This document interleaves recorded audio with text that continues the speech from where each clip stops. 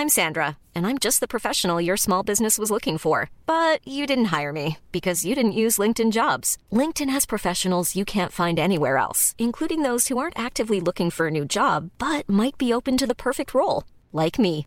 In a given month, over 70% of LinkedIn users don't visit other leading job sites. So if you're not looking on LinkedIn, you'll miss out on great candidates like Sandra. Start hiring professionals like a professional. Post your free job on linkedin.com/people today. One size fits all seemed like a good idea for clothes. Nice dress. It's a t-shirt. Until you tried it on. Same goes for your healthcare. That's why United Healthcare offers a variety of flexible, budget-friendly coverage for medical, vision, dental, and more. So whether you're between jobs, coming off a parent's plan, or even missed open enrollment, you can find the plan that fits you best. Find out more about United Healthcare coverage at UH1.com. That's UH1.com.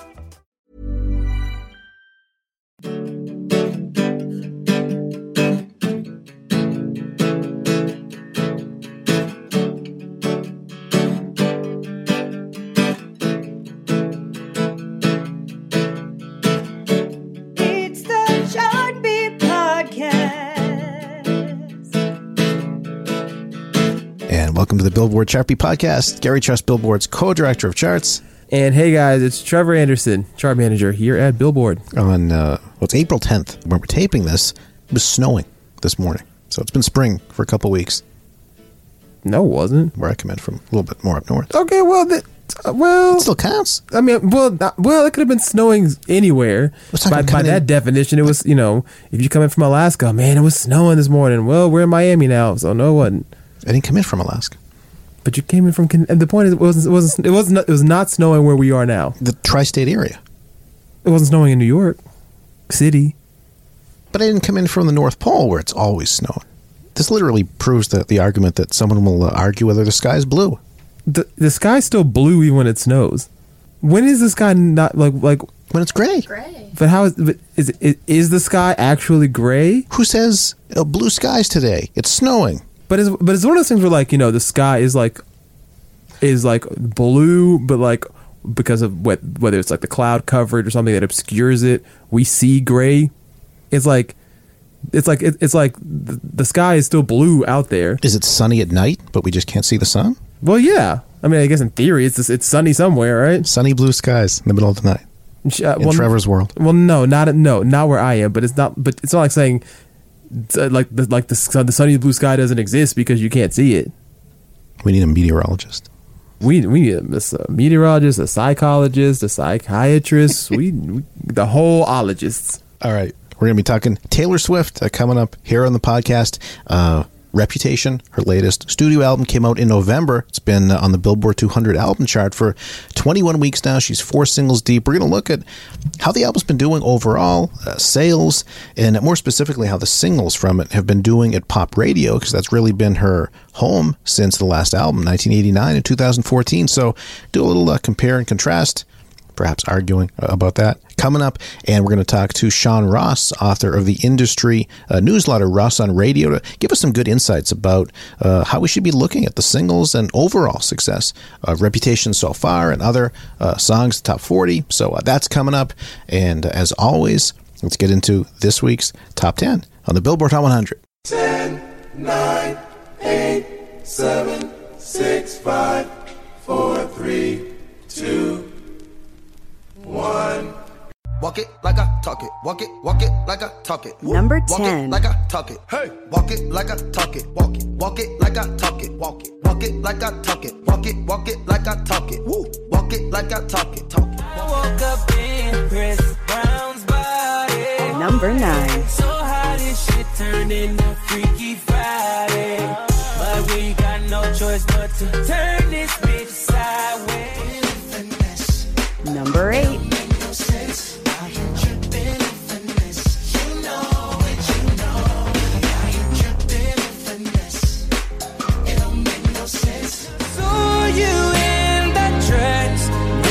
So beautiful, I don't deserve this. Darling, you were perfect. You just meet me in the middle. Number 6. I'm losing my mind just a little.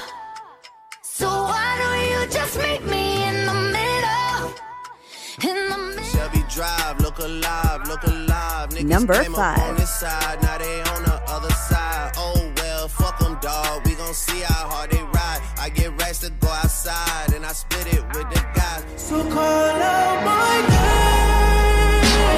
Number 4.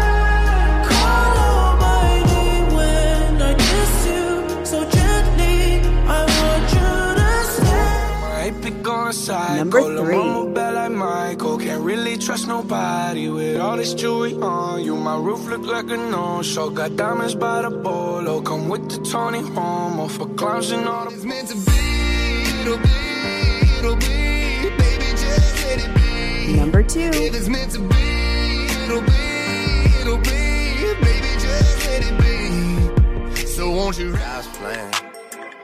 God's plan. And number 1. I hold back sometimes I won't. Yeah. I feel good sometimes I don't. Hey, no.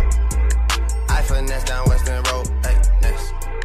Might go down to G.O.D. Yeah. All right, chart fans out there, keeping score every week, and we know you are. That is 11 weeks in a row for God's Plan. Drake, number 1 once again this week on the Billboard Hot 100.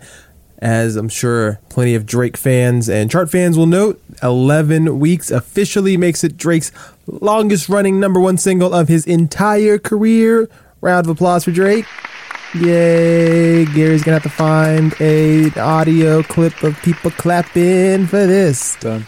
With 11 weeks, we're moving past One Dance back in 2016, which had 10 weeks at the top.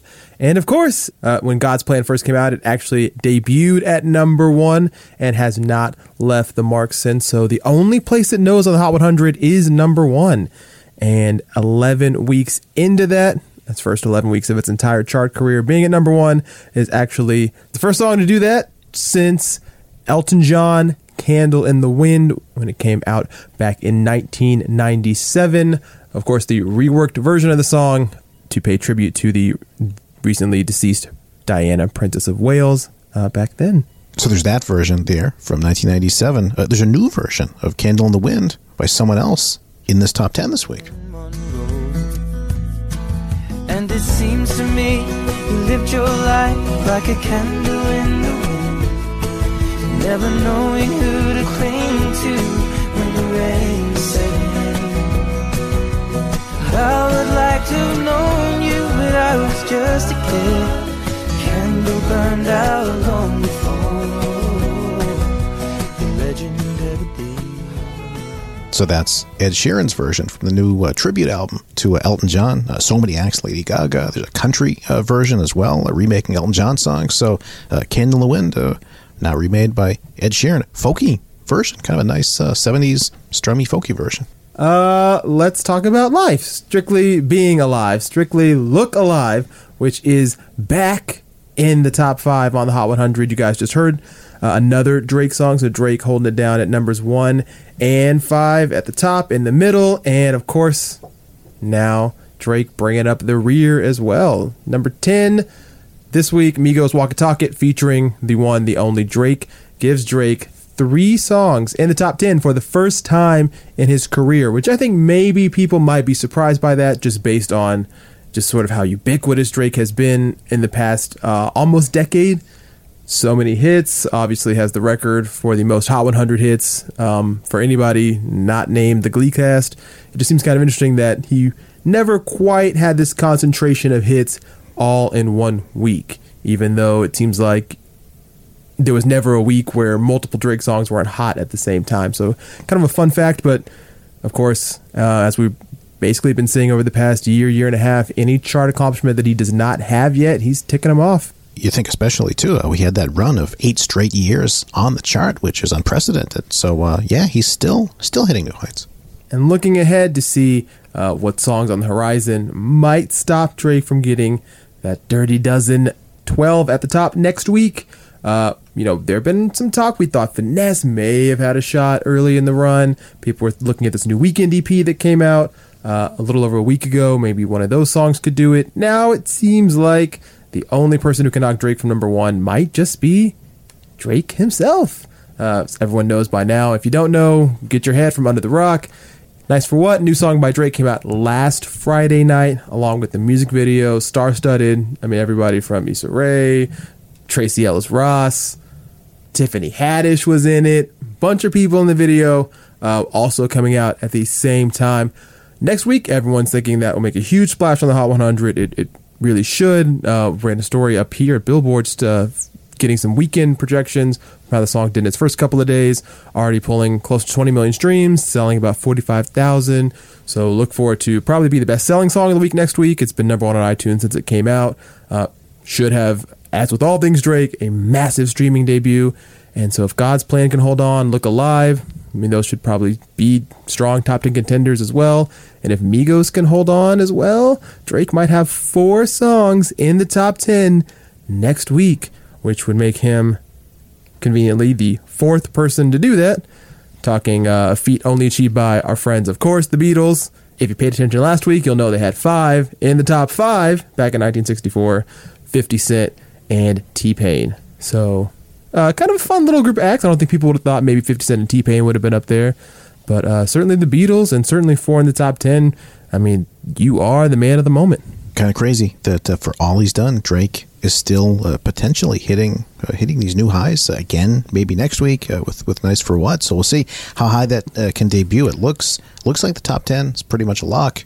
Top 5 looking really possible from just those first days of tracking. Can it challenge for number 1? We'll see. There's still that huge radio audience that God's Plan has that Nice for What just won't have in that first week. So that probably will be the difference. Even if the new song overtakes God's Plan in streaming and sales, airplay could wind up making the difference. So yeah. All right. Also, of course, challengers currently on the chart. Number 2, always a threat to number 1. This week, once again, 3 weeks in a row, BB Rexa, Florida Georgia Line with Meant to Be. Right, so the big thing about this song this week is it goes to number 1 on the radio songs chart, and for Florida Georgia Line, a core country act, even though they've kind of branched off to pop and even some dance songs that they've been on at this point.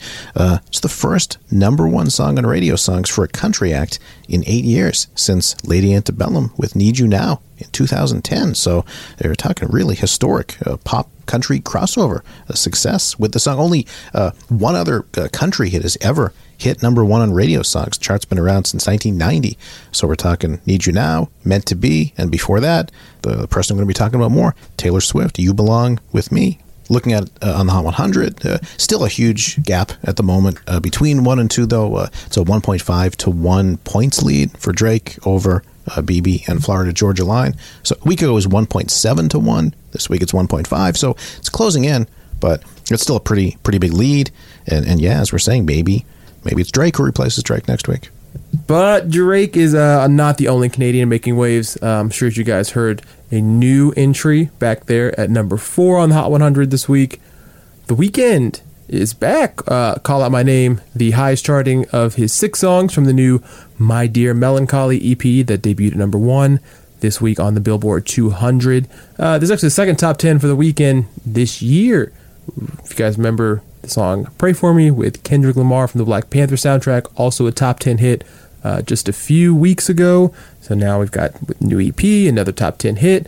Also, all 6 of those songs from the My Dear Melancholy EP do debut on the Hot 100 somewhere between 4 and 52. So The Weeknd adding 6 more hits to his resume this week, actually bringing him to a nice even total of 50. Yeah. So The Weeknd with a half century of hits on the Hot 100, really one of the biggest stars, on the chart in the past couple of years. The only thing I don't like that you mentioned is Drake being from Canada, just because I was watching the Celtics play the Raptors recently, and Drake was right there courtside cheering really heavily for the Raptors, not the Celtics. Well, of course, we all know Drake's been a huge, fan of all things Canadian sports. I can usually look past that, though, when I see it suddenly right in motion there. It just makes it a little tougher to take. Yes, we've got Celtics pride. We're feeling the green down deep inside. Celtics pride. We're gonna get back one more time.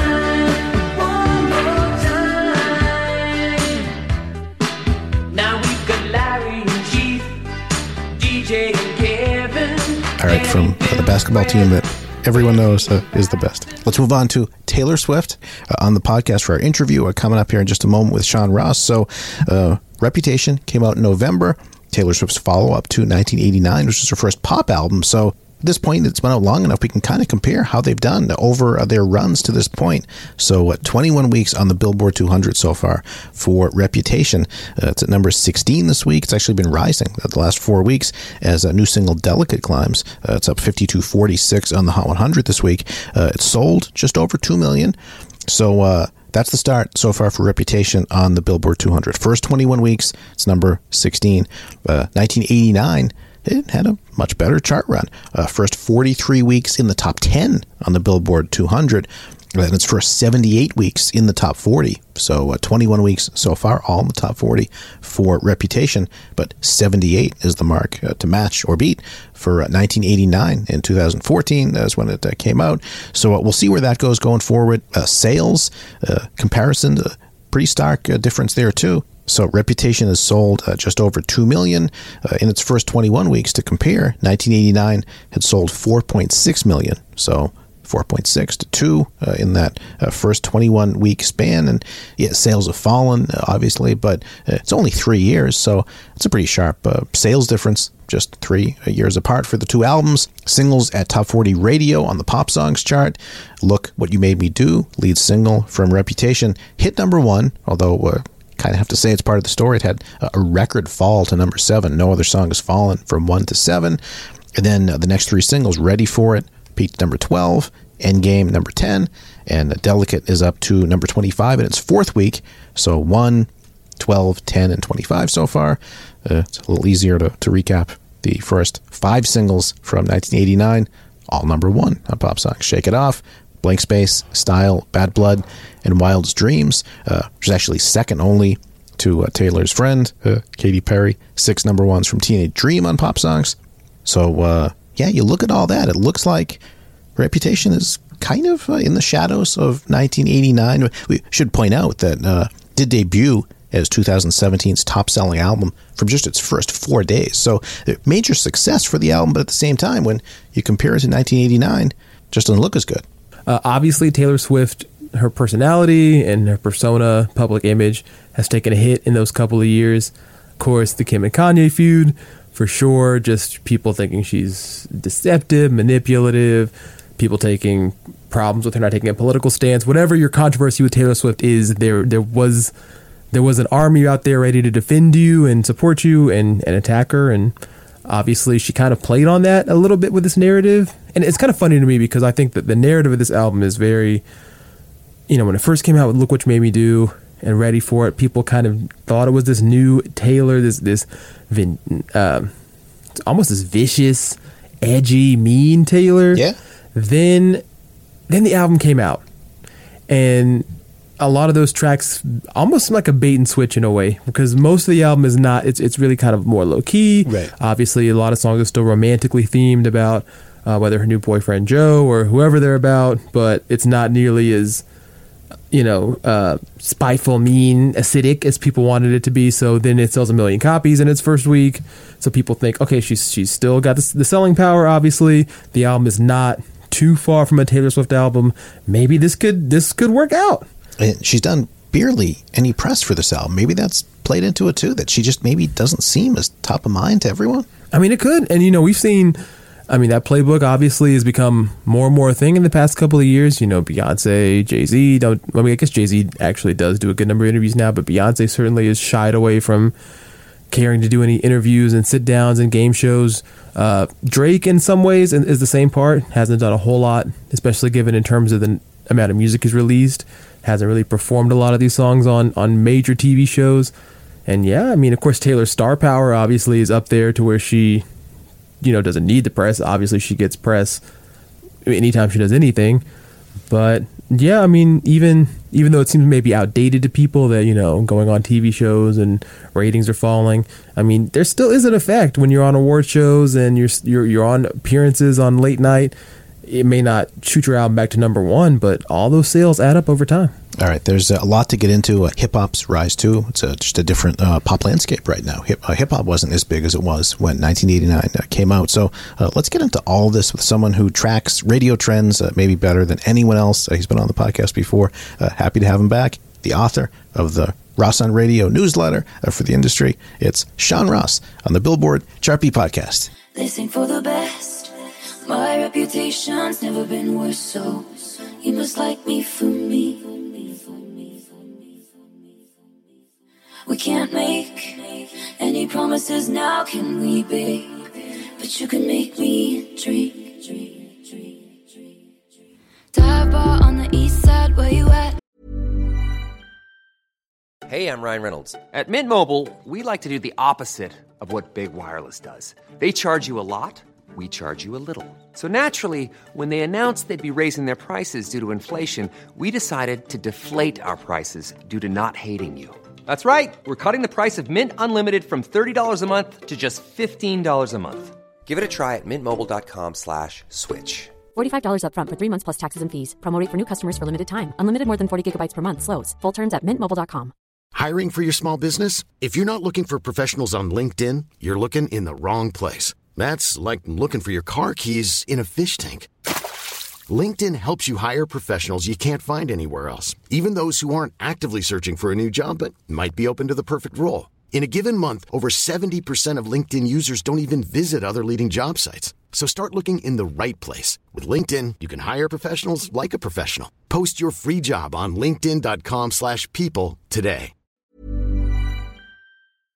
Phone lights at my nightstand in the black. Come here, you can meet me in the back. Sean Ross, author of the Ross on Radio industry newsletter. Thanks so much, Sean, for coming back on the podcast. Yeah, my pleasure, Gary.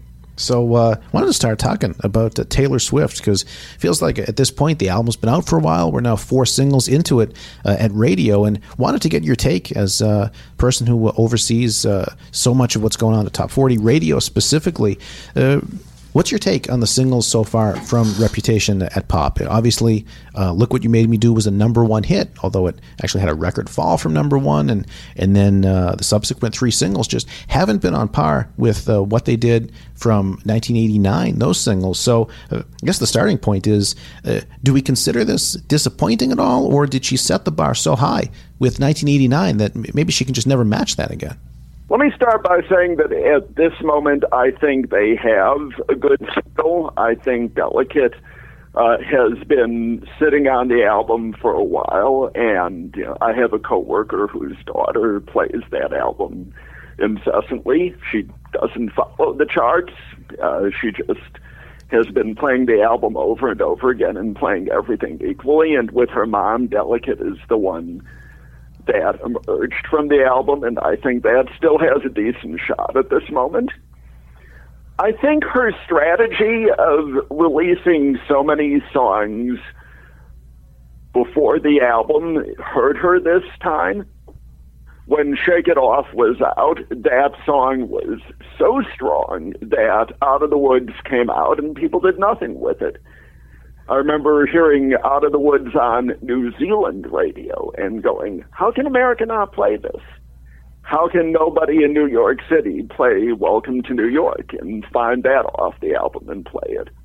This time, because people didn't love Look What You Made Me Do, they played Ready for It, and they played Gorgeous, and I think that sort of muddied the waters for all 3 songs.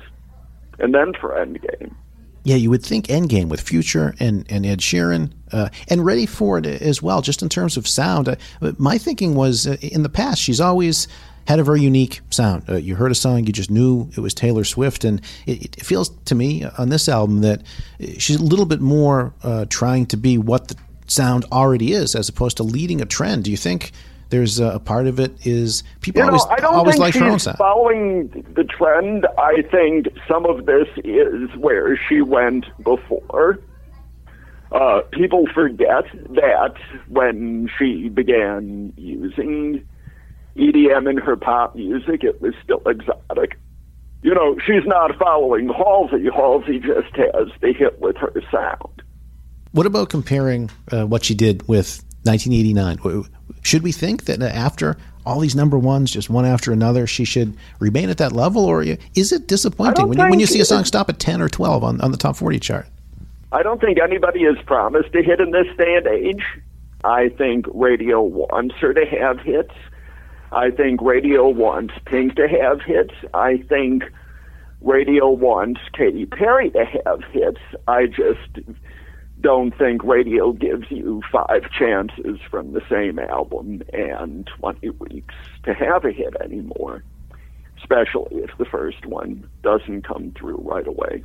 You start mentioning acts like that, and we see kind of brings in to me the new Justin Timberlake album, where the first single missed the top 10 on the pop songs chart. We see "Say Something" is top 15, but it's not necessarily a lock for the top 10. And Taylor, Timberlake, Katy Perry, these are acts that for a long time have been the unquestionable superstars at top 40 radio, and we're seeing them all have some trouble now. Is it just the cycle? And suddenly we're looking up and realize, geez, these acts have actually been around for a while. Justin is, if you think about it, 10 years from being an automatic. He hasn't been an automatic with consensus hits every time out since Suit and Tie. He took all this time off, during his hot streak. He came back with songs that were not consensus hits. He had another smash with Can't Stop the Feeling, but I don't think anything is guaranteed for him either, and I don't think he knows what he wants to be right now. I think Filthy was him saying, maybe I can do something groundbreaking like Sexy Back again, but it was essentially Sexy Back 10 years later.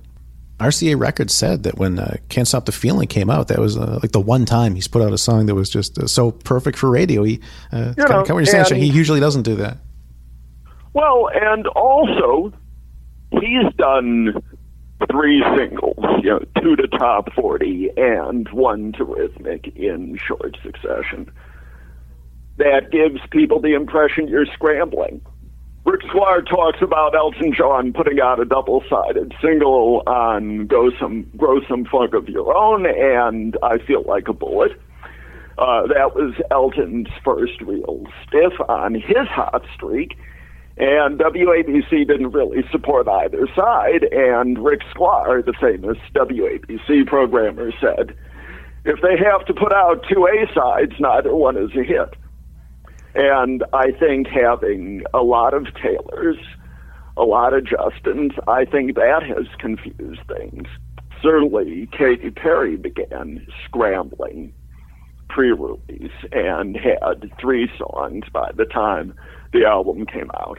How much of it plays in that hip-hop has become so much bigger? Not necessarily a top 40 radio. We still see even Drake just hit the top 10 with God's Plan. How much of it is hip-hop is so hot right now? It has been for over the last year or so. Is some of this pop stuff that these acts are putting out, Taylor, Katy, Justin, just really not what younger listeners are maybe into now when we see the streaming numbers? No, it's comparable to the pop music that top 40 is playing. It's not NF, it's not G-Eazy, but it is, again, it's not that different from Halsey.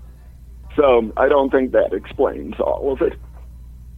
A lot of these acts we talked about, Katy Perry, Justin Timberlake, Lady Gaga, have been around for 10, 12 years, and I think there becomes a point where people feel like they either label you as what they want from you. Even nowadays when people talk about if they went and saw Lady Gaga, if they go and they want to hear Poker Face, they want to hear Bad Romance, they want to hear those first hits that they identified with somebody, and that's it. They're not interested in, Lady Gaga, I guess, trying to come up with a Joanne, a different folk sound, a Katy Perry with her, trying to, and Katy Perry, of course, has been more targeted, I think, towards things like cultural appropriation. How is she going to grab Skip Marley out of nowhere? This is somebody who is just the most Pop-Tart person ever, and for her to try to grab Migos and have a trap sound, I think a lot of people think that she in particular may be infringing on sounds that people don't think she belongs to, or she's the best representative of. Kind of in the same way Justin Timberlake gets a lot of flack for that, being, a white artist who who takes R&B music, it takes R&B sounds, and people think that maybe now, I don't know, in the past couple of years with the rise of social media and people having more platform, people expressing more, harsh opinions about a lot of these artists. Taylor now, with so much of this, falls in the same camp. In game with Future, she's trying to rap now, but she's not a rapper. She's not somebody who's ever, in a way, suggested that she is even tied into hip hop culture, black culture. Is she just doing it now because it's the hot thing to do? I mean, I think a lot of it comes down to a question of authenticity. I think that's one of the things that, as we see with so many of these sort of out-of-the-box SoundCloud rappers, people who can upload their sounds out of nowhere. They don't have to compete with labels for the same space on shelves or for the same space of placement in iTunes. I think there's a decentralization that are so few artists had such a monopoly on the type of sound and what they could do with it that I think it's just fading away. And people, I don't think people necessarily even rally around any artist the way that they used to. There used to be, it felt like 4 or 5 artists were the dominant artists of the conversation. And now, we look at someone like Eminem, whose album, relatively, you could say, flopped. And it felt like 5 years ago, Eminem was untouchable. 10 years ago, it was untouchable. Maybe even, besides maybe an Adele and maybe a Rihanna, those are probably the 2 people that people still really have a inclination towards. But I think, we see with Beyonce. Beyonce's not guaranteed a hit the same way that it feels like she has to be 5-10 years ago. No artist is safe, really. Yeah. Well, what I'm trying to say. On that point, Sean, is radio, I know it's always been a pop radio song-driven, not necessarily artist-driven. Is it any more so now in a streaming era where it really is attention span may even be shorter than ever before? I don't think it hurts to be an established artist until you get to the point where you've exhausted the hit streak and you've used up your second chances. I think Top 40 radio would always tell you that it's song driven, but in terms of getting listened to, it helps to be a brand name artist. Well, you should say at the same time, 2 acts who have been around for a little bit since the early part of the decade continue to absolutely be in the middle lane of pop and still doing really well. Bruno Mars and Ed Sheeran. Now, those 2 artists are, I think, noticeably on their 3rd album, which is still pretty young in the game. You know, they've been around. Do you think that? Do they have a 4 or 5 album streak in them? Or are they going to be the same? In 5 years, are we going to say, man, remember when Ed Sheeran was the guy in 2017, and now in 2023, he can't strum a hit to save his life? I think Ed Sheeran has just turned in an album with twice as many singles as radio has gotten to. I think there's another year's worth of hits on this album. I think we could have been having this discussion about Bruno 6 months ago when Versace on the Floor was a single, and he went back and reinvented Finesse and had a hit. Nobody is guaranteed a hit on album number 7, and nobody is guaranteed a hit 5 years in the future. I think the fact that they continue to impress and make hits at this moment is all that they're required to do. 2 questions, Sean. One, I kind of want to go back to Taylor Swift and talk about when we mentioned 1989 in particular. I think a lot of us, I guess alongside Fearless, we'll remember that as her crowning moment, her biggest album, yada yada.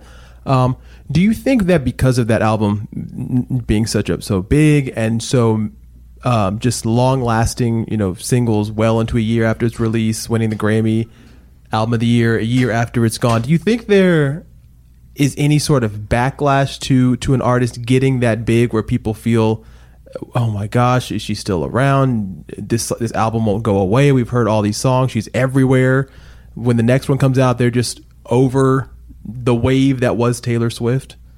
I think when you've been ubiquitous at radio for a while, you have to calculate the next single really well.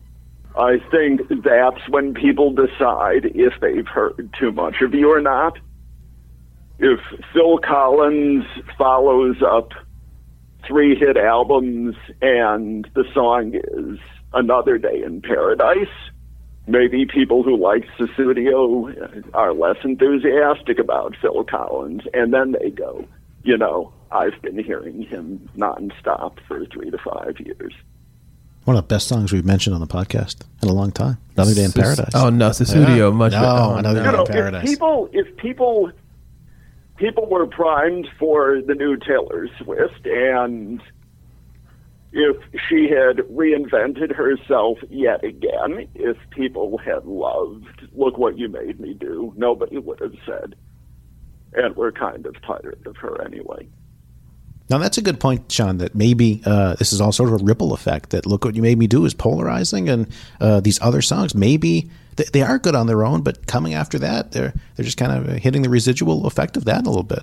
Long before she became exclusively a pop artist, I thought Taylor Swift had reached a point of diminishing returns with Today Is a Fairy Tale.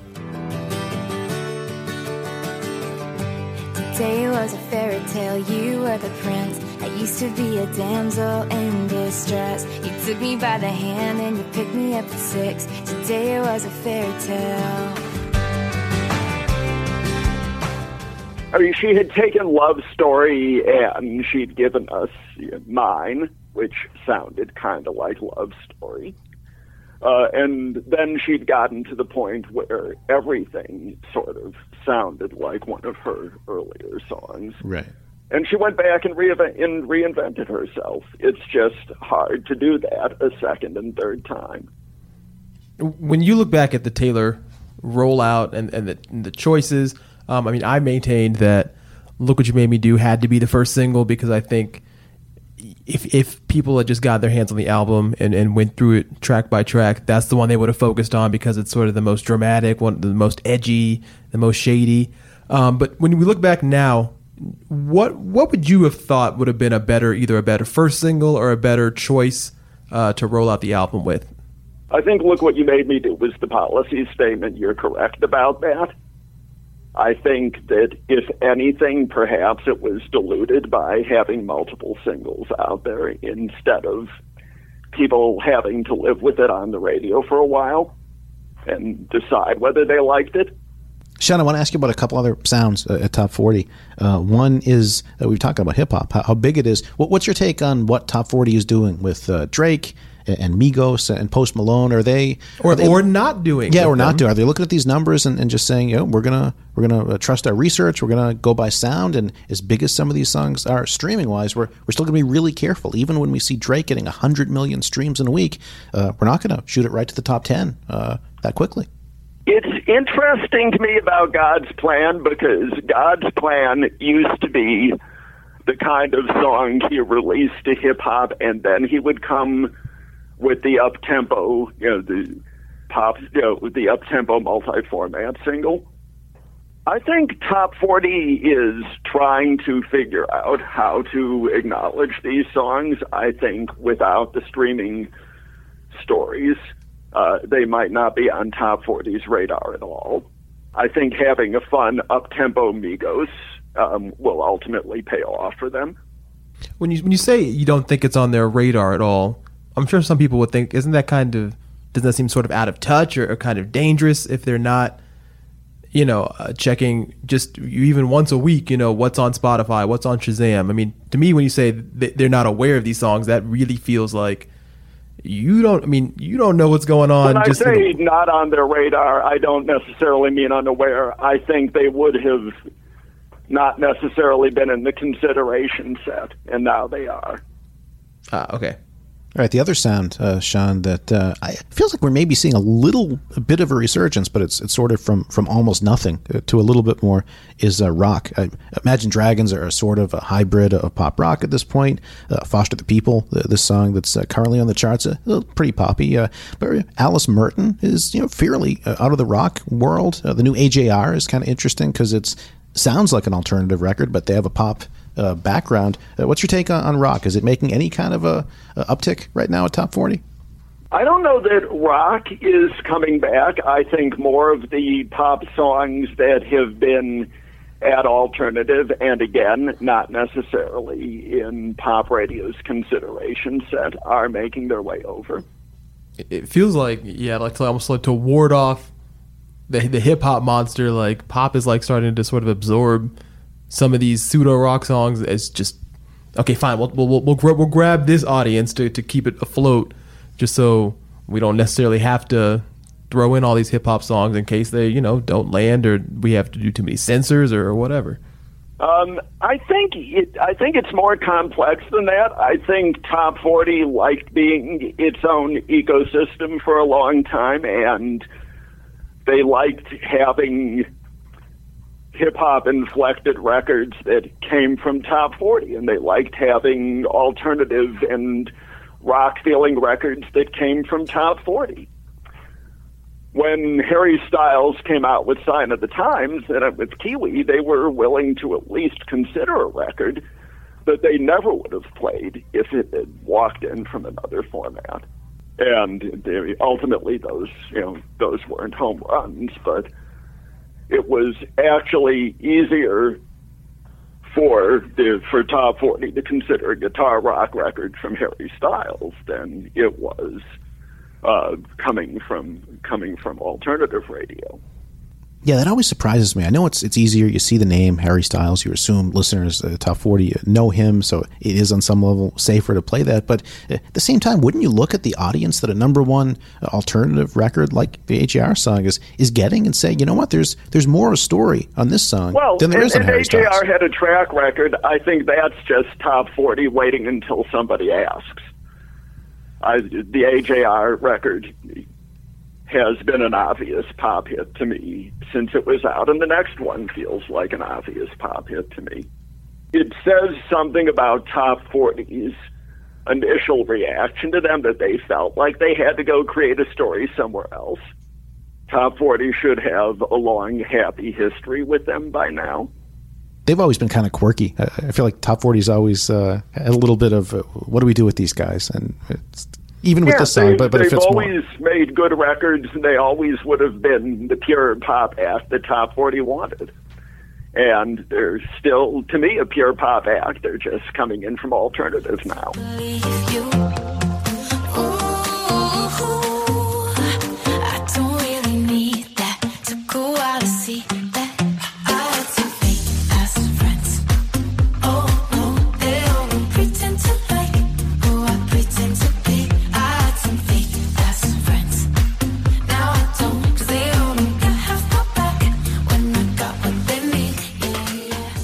All right, you're always looking ahead, Sean. What songs are maybe bubbling up or starting to maybe come over, or at least you think from other formats would work at Top 40? My favorite record right now, and I keep finding excuses to write about it, is Fake Ass Friends. It's up, it's fun, it's pop. It wouldn't sound out of place sonically on the pop-leaning format that alternative has become, but it is a record that Top 40 could own. And you wrote that, weirdly, considering the title, it's Radio Disney that's leading the charge on that song, not terrestrial radio. And Hits 1. Right. And in this day and age, you can get 200 spins from Hits 1, Sirius XM Venus, and Radio Disney before you have broadcast radio. And while we're also looking forward, one thing, I guess to kind of call back that you mentioned out with Bruno Mars and Finesse, something we've kind of mulled around internally a little bit. I mean, if you look at the top 5 this week on the mainstream top 40 chart, the first 4 are all collaborations that are cross-genre collaborations. Do you think for a lot of pop artists, either for pop artists who need a new touch to some of these old singles, or for some artists to break into this lane, do you think that this cross-genre collaboration is something that we'll see a lot more of going forward, or do you think it's kind of maybe just a moment in 2017-18 that might get exhausted pretty soon? Again, Top 40 has not given up on growing their own. top 40, to the earlier point, it's almost easier for them to have their own Cardi B record. It's easier for them to have their own SZA record. I'd like to hear The Weeknd on top 40, the SZA song, not the artist. But it's easier for them to have her come in through Maroon 5. Along these lines, Sean, for decades, Top 40 it truly was the best of all genres. And they would play a number one country hit once in a while. They would take from other genres, and it feels like maybe the last 20 years or so, it's become more, kind of, as you said, its own sound, its own ecosystem. Does it make sense now, going forward, that as listeners are growing up with fewer borders? I think the audience is less siloed than ever. I think we have been in the everybody likes everything age for a decade. I think Top 40 is acknowledging more stories from the outside now, but not necessarily enough. I think the number of records Top 40 is dealing with has contracted. And so I think it's harder for a song outside the format to get a slot. Yeah, true. But it is kind of nice when you see, as Trevor was just saying, you look at the top of the chart, you see Maren Morris, Zedd, Bruno Mars, Cardi B, BB Rexha, Florida Georgia Line. And if nothing else, we are seeing a lot of different acts from a lot of different sounds, all finding a home in top 40. That's what it's supposed to be. Maren Morris should be a top 40 act going forward. She should continue to make great country records, and Top 40 should acknowledge them like they occasionally acknowledged a Carrie Underwood song.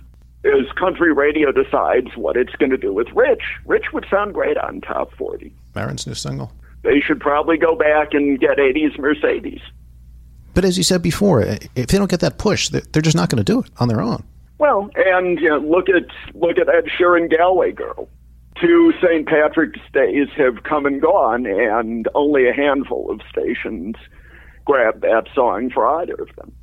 Great as always, Sean. I feel like nobody probably knows more about Top 40 radio than you, so we always really appreciate all your insights about Taylor, about everything that we wound up touching on. Thank you, guys. I can't even say it with a straight face. This is why we can't have nice things.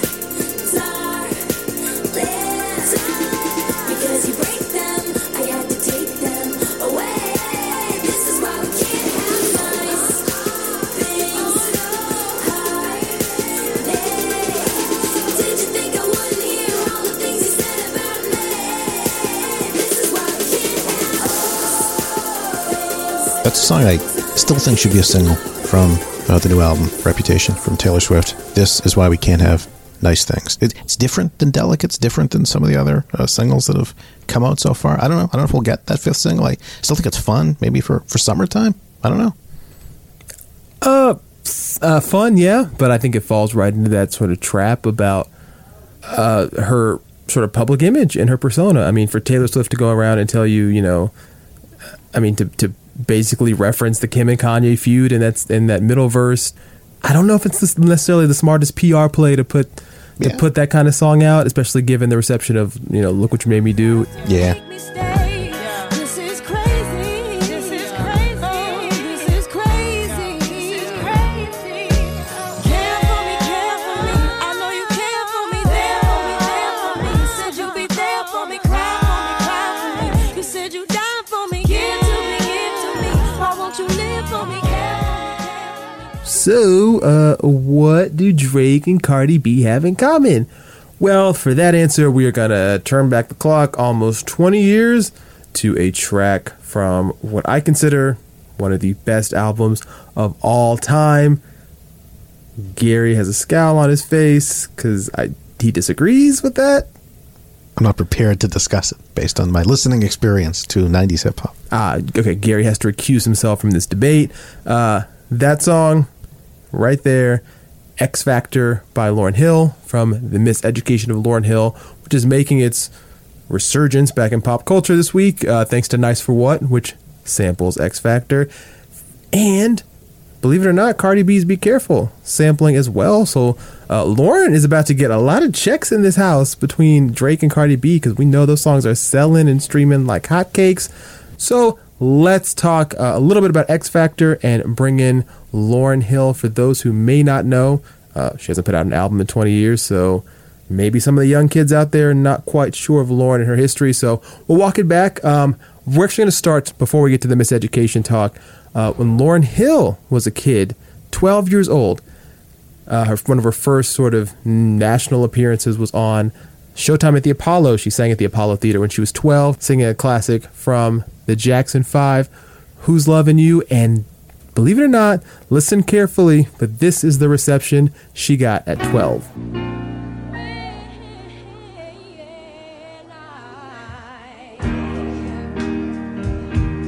Had you, I treat you bad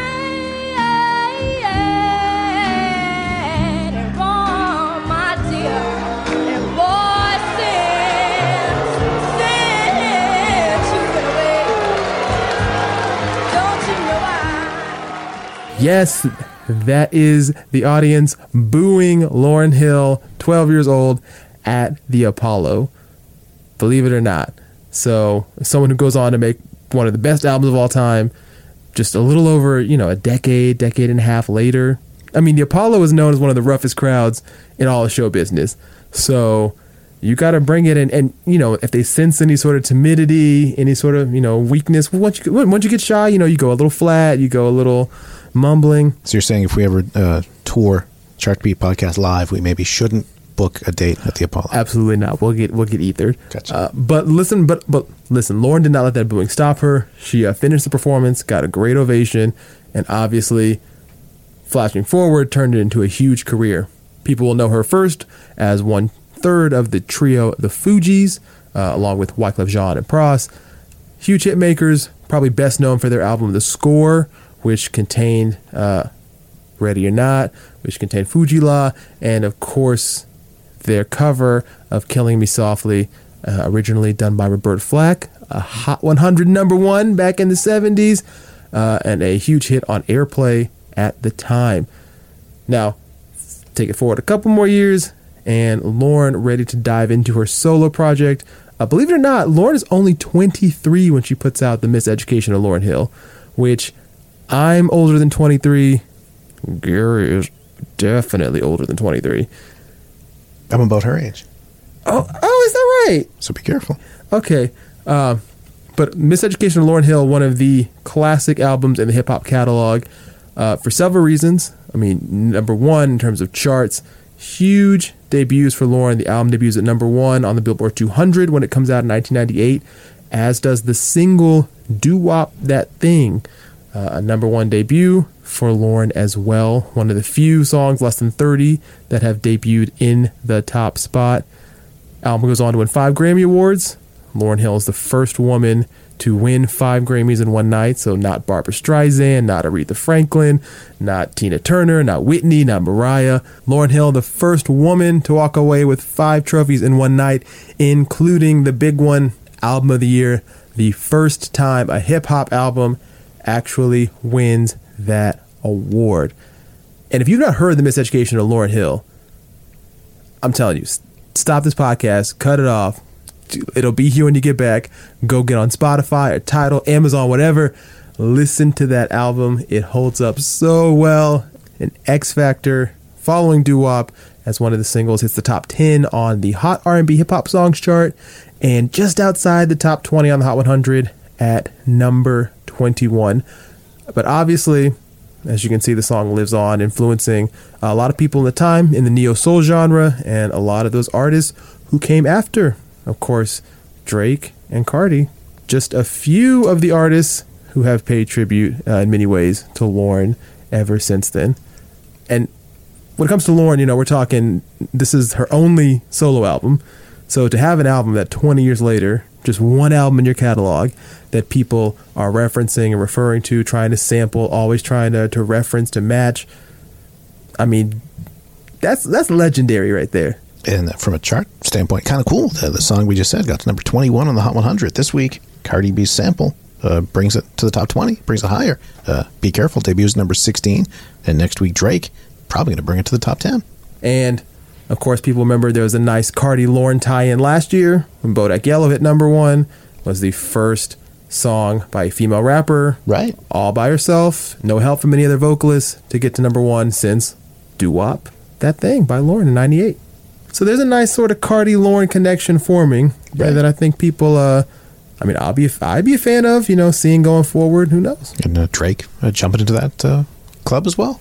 All right, that is this week's Billboard Chart Beat podcast. Next week, speaking of 90s remakes, I may not be the best person to talk about 90s R&B hip-hop, but 90s rock, probably a little more in my world.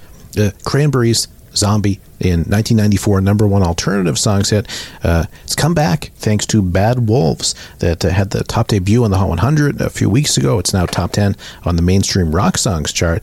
We're going to hear from the act Bad Wolves, the lead singer of the band, next week on the podcast, talking about how this song came together. And it's a very bittersweet story because Dolores O'Riordan of the Cranberries was supposed to be on the song, and she passed away when they were going to record it, but the song's come out as a tribute. It's become a huge hit, so we're going to talk to him about that. We're going to talk more about how the song's doing well at radio, even pop radio as well, which seems really surprising. It's a pretty heavy remake, totally out of what Top 40 is playing, but some stations are actually sampling it. So amid all the hip-hop, there is a little bit of rock making some inroads.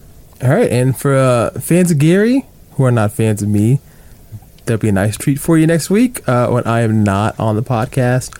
Womp, womp. We talk about rock and you disappear. Funny how that works, right? That's convenient for me. Ran you out of town. So, can't keep away for long, though. I'll be back in 2 weeks. Of course, always keeping an eye on the charts. Most importantly, next week, we will see where Nice for What shows up and if it can do what seems like the impossible and knock God's Plan out from number 1. All right, we'll close with this. We talked about the Fugees before when they did their cover of Killing Me Softly. That was a huge airplay hit back in the mid-'90s. A lot of people know that, the cover of their Berta Flack song. Well, a bonus track on Miseducation of Lauryn Hill is actually another cover of a classic song, a reworking of, do you know it, Gary? Do you expect me to at this point? All right. A classic hit by Frankie Valli. Can't Take My Eyes Off of You. All right. Here is the modern classic version, we'll say, as done by Lauryn Hill, who will not be booed this time. I need you, baby. If it's quite alright, I love you, baby. You warm the lonely nights. I need you, baby. Trust in me when I say it's okay. Oh, pretty baby, don't let me down, I pray. Oh, pretty baby, now that I found you, stay and let me love you. Oh,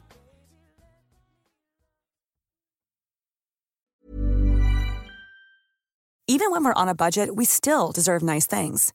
Quince is a place to scoop up stunning high-end goods for 50 to 80% less than similar brands. They have buttery soft cashmere sweaters starting at $50, luxurious Italian leather bags, and so much more. Plus, Quince only works with factories that use safe, ethical, and responsible manufacturing. Get the high-end goods you'll love without the high price tag with Quince. Go to quince.com/style for free shipping and 365-day returns.